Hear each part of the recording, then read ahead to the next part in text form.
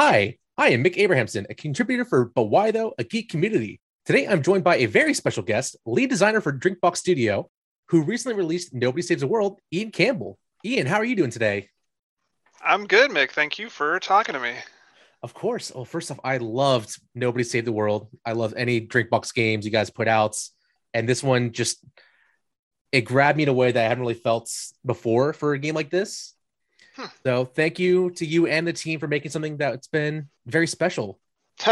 Thank you very much. It's a delight to hear that you enjoyed it so much. So first off, you guys have made games like a Metroidvania to hack and slash, and now a dungeon crawler RPG, which is a lot of shifting designs. What was the inspiration for going to this new venture? Um, okay, I'll just give a little insight into how the projects are picked, I Please guess. do. Because like there's like I think around 10 to 15 people at Drinkbox Studios, and like we all play a wide variety of games. And I think when it's time to pick a new project, people just want to like try something different and they want to try something that excites them. So again, when it's time for like a new project to be picked, we all kind of like get to brainstorm and pitch our own ideas. Um, and just depending on the ones that the whole team is excited about, that's the one that kind of like rises to the top, and then everyone kind of jams on that and figures out what excites us about it. And in this case, the one that excites us the most was this idea of like an action RPG where you're just constantly getting new forms and new abilities and new quests and stuff. And we just kind of took that seed and ran with it. So did the project always start off with the idea of you being able to transform at will to these many different forms? Yes, I think, okay, the actual kernel was inspired by Final Fantasy Tactics and like the job system in that, and how there were so many jobs and you just kept unlocking them and you could combine them. So definitely it was like the jobs, the number of jobs, and the like being able to customize and switch between them. That is so interesting to hear that you all just sit around and brainstorm. What other ideas were pitched around it during this meeting, if you're able to Oh disclose man, that? I wonder if it's like it's probably proprietary stuff. I can't remember. There was like, oh, like an RPG about math and like a time loop game, and there's so many. There was probably like 40 or more pitches. Like there's a ton.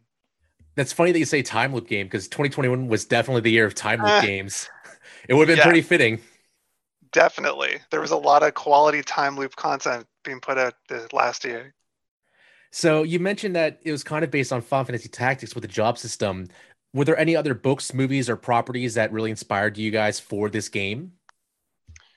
Yes, but there's like so many. Like on the art side, I know Ren and Stimpy and like Adventure Time were inspirations.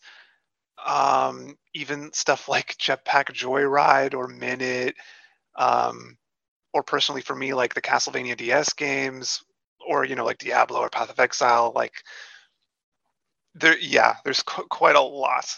And speaking on the art style, you guys have such a unique art style compared to everybody else, and it seems to be the big theme that really shows that it's a drink box game.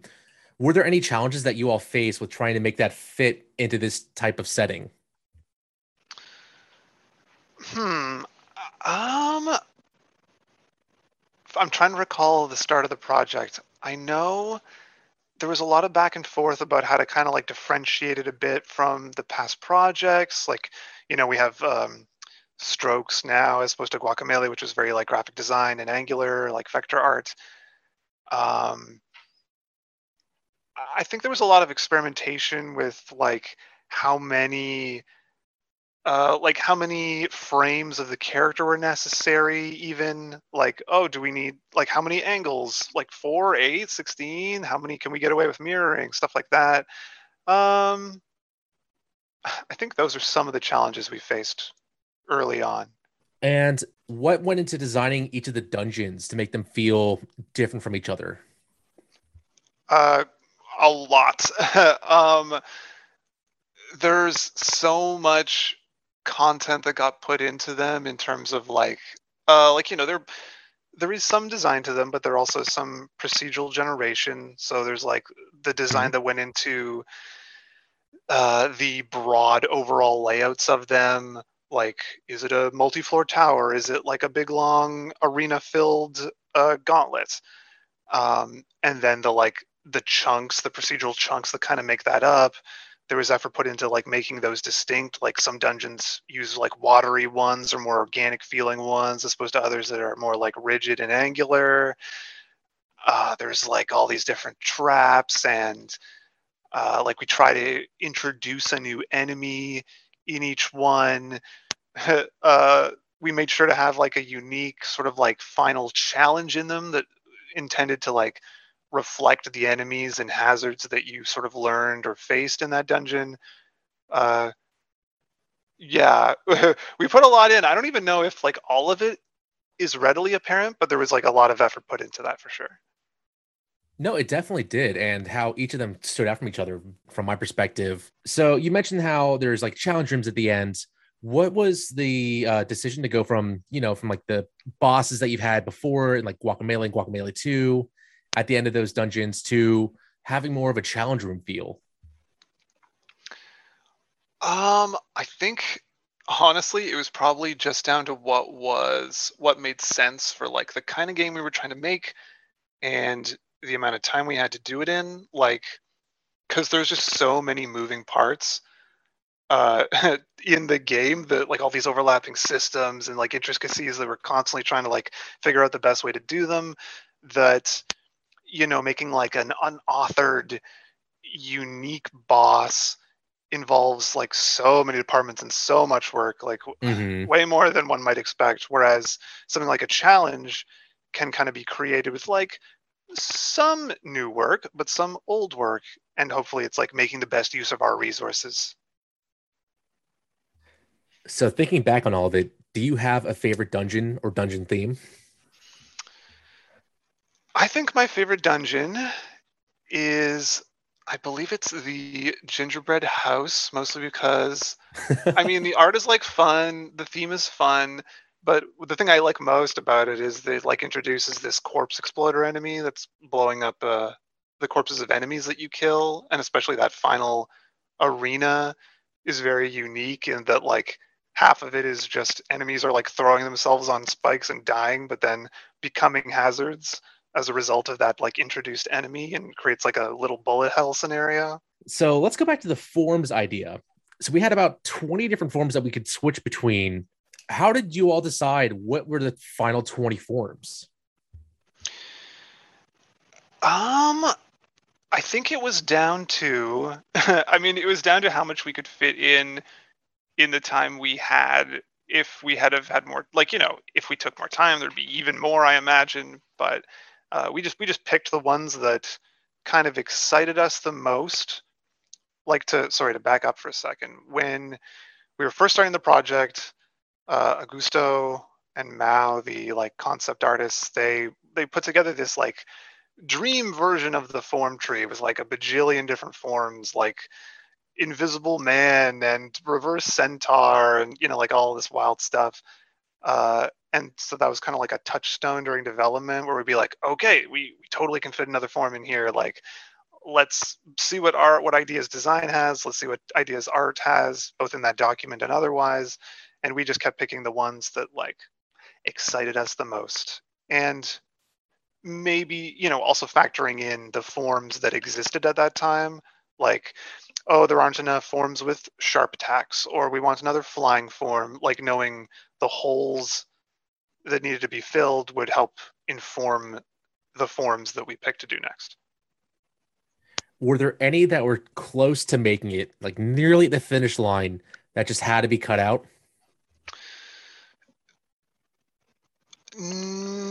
No, I think everyone that we like thoroughly worked on got put in the game. It doesn't mean we don't have lots more ideas, but like, yeah, everyone we put effort into is like fully realized. May we possibly be seeing more in a future patch? I hope so, but I think it's a little too early to tell. Okay. All right. Did the team ever debate or decide who was the favorite form out of all of them? Actually, every like we'd have milestones, regular milestones, where the team would just kind of like stop working for a day or two and just play through the game and give all our feedback. And so there was constant discussions of like, oh, this form's broken, this form's the best one. And it would constantly change, and there'd be like a diverse opinion among the team. So yeah, I couldn't really like summarize it, but there's definitely tons of talk like that for sure. Where did the idea of the egg come from? Because that must be one of the most unique ones that were in this game. Light spoilers, I guess. I think we wanted a dragon, and we wanted it to be like a Magikarp situation where you kind of had to like play as a dumb little egg first before you got your like Gyarados reward. And I think we also wanted some forms that had an element of like surprise and humor about them, where you were doing kind of non-standard things. And so the egg kind of ticked all those boxes. Like there was a couple other ideas that didn't quite make it, like you could become Ham and you could become Stairs, and then if you leveled them both up, then you'd unlock Hamster and stuff like that. But in terms of what was like, even figuring out what to do with the egg was a bit difficult. So yeah, we had our hands full like making that a real form. So let's go back to the development of this game. A lot of it was done during COVID. What struggles did the team face developing during this period? Hmm. Surprisingly, I think less than you would expect. Because we had at least a year, maybe a year and a half, so like about 50% of the development time, like in person. So we laid a lot of the groundwork. We'd all been working together for a long time at that point. Like we were kind of like we'd hit the ground and we were already running. So even though COVID introduced some, communication challenges of like accidentally interrupting each other and like Zoom calls and stuff, um, and slowing down conversation a bit, it it was actually, I don't know, the team chemistry and the spirit of collaboration is still very strong, and I think it didn't really hurt too much. Well, that's fantastic to hear. Did you all have any special team building exercises you did to continue to keep that unity during that time? Huh, that's a good question. Uh, Not specifically. I mean, even before COVID, we have like, weekly beer o'clock where we all just kind of like hang out and play video games and talk and stuff. And we made sure to continue that tradition, especially with, you know, Jackbox or like GeoGuessr or whatever. Um, yeah, just stuff like that. Did the team have a favorite Jackbox game to go to? Hmm. No, we jumped around a lot. I mean, my favorite is the rap battle one, but that tends Yes. to bring out Yeah. some pretty like some diss tracky kind of behavior. So I think it wasn't used so much. So recently, after you guys announced the release date, I don't know if it was around the same time, maybe before, but you guys came day one to Game Pass. What was that process like? And did it change anything regarding the release cycle for your game? Hmm.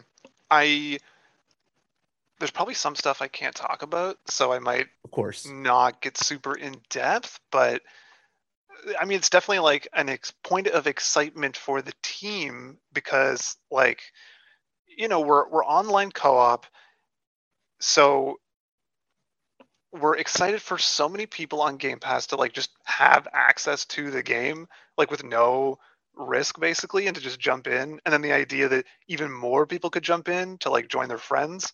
I think it's just an exciting prospect for us, the chance to reach so many people so easily with our game. So again, since Nobody Saves the World has been very different from the past couple games, what were some of the lessons learned that you all had as a team? Like an infinite number, like how do you even design characters for a top-down game? How do you write the equation for a leveling system, and how your level interacts with the levels of the enemies, and like how do you design this quest system to be, versatile enough to cover so many forms but not need new code every single time you make a new quest? Like there was a lot there. I feel like the whole project was a giant learning experience, which was a lot of fun. Another fun thing about your games is that it's filled with Easter eggs. What is your favorite Easter egg that you might have hidden that you don't think many people have found? Hmm. I know a few people have found it, but I don't think many people have found it. There's like a little secret cave that has a real, I think, like deep cut reference to Path of Exile. One of the designers, Steel, put it in there. It's like, I don't even play Path of Exile, so I can't even fully explain it. But it's, a gag about exploding barrels and, this guy who's been marooned there because he's been exiled, and it's just like an extended gag that the people who I saw get it seem to really enjoy it. What goes in the process of making all these different Easter eggs, whether it be with the quests or just hiding some things on the wall? Like I found the Buster Sword, a Keyblade hiding in the armory somewhere. Definitely. Like that one, the Wall of Swords is just, and many of them I think are just things that we just kind of riff and put in when we're making the game. Like we're just like, haha, that would probably be fun. And we're just kind of trying to like entertain each other. Like the Wall of Swords, the art director Steph, just put it in because why not? There needs to be some decorations on that wall, so why not make it like a sweet Easter egg Wall of Swords, or like the Path of Exile one I just brought up. It's just like Steele was just making the level. He's like, this would be cool to be put in here, And so we're just kind of like planting the Easter eggs for ourselves as much as anyone else. Is there one that everybody saw and thought, of course, this makes so much sense, or one that everybody loves the most out of all of them? Let me think. I think there's a lot of love for, I don't know if it's an Easter egg, but like the horse romance subplot Yes. Okay. that gets like a lot of love around the office. Who was the evil person who hid that super hard to find fairy? I bet I know which one you mean, but can you tell me which one you mean? It's the one that's hidden on like a level 2 where you have to find the secret entrance to the cave for. Okay, well, I will protect the innocent, or the guilty, I suppose, but they'll be dealt with accordingly. I just want to know because that was the last fairy I had to find, and I was running on the map for a good hour to 2 hours till finally finding it. It was the It greatest is. aha moment. Okay, well, that's good. At least, there was a moment of thrill at the end. It was, but it was also filled with how dare they hide it this way. Yes. Well, don't worry. I'll pass along the strong words. Please and thank you. And finally, what are some things about the game that you feel like haven't been talked about enough yet? Good question. I don't know. I guess because I've been, we just launched it and we're all pretty like tied up in the response to it. We've all been consuming so much media about the game that I feel like every part of the game gets touched on, like even more obscure stuff like that I thought only would matter to myself as a designer, like some of the systems design or like the mod design on the dungeons or even like New Game Plus or something. I feel like it all gets like a pretty good mention, which is really nice to see. Well, that's so fantastic to hear. Well, thank you all again for creating such a really fun game, and thank you for taking time to chat with me. Before we go, is there a game that you and the team are looking forward to the most coming up now that you guys are done with launch, moving on possibly to the next project, and or winding down? What are you all looking forward to most for 2022? Oh man. Uh like I know people are all about Horizon and the new God of War. I myself am really looking forward to Bayonetta 3 whenever that comes out. Uh and the new Zelda for sure. There's a lot to look forward in 2022. It's going to be like the year of games. It hopefully, if everything stays on course, hopefully it will stay that way. Yes. Thank you again, Ian, for taking the time to chat with me. It's been an absolute pleasure. And congrats again to you and the team. Thank you very much. And likewise, thanks for having me on. It's been a lot of fun. Glad you enjoyed the game.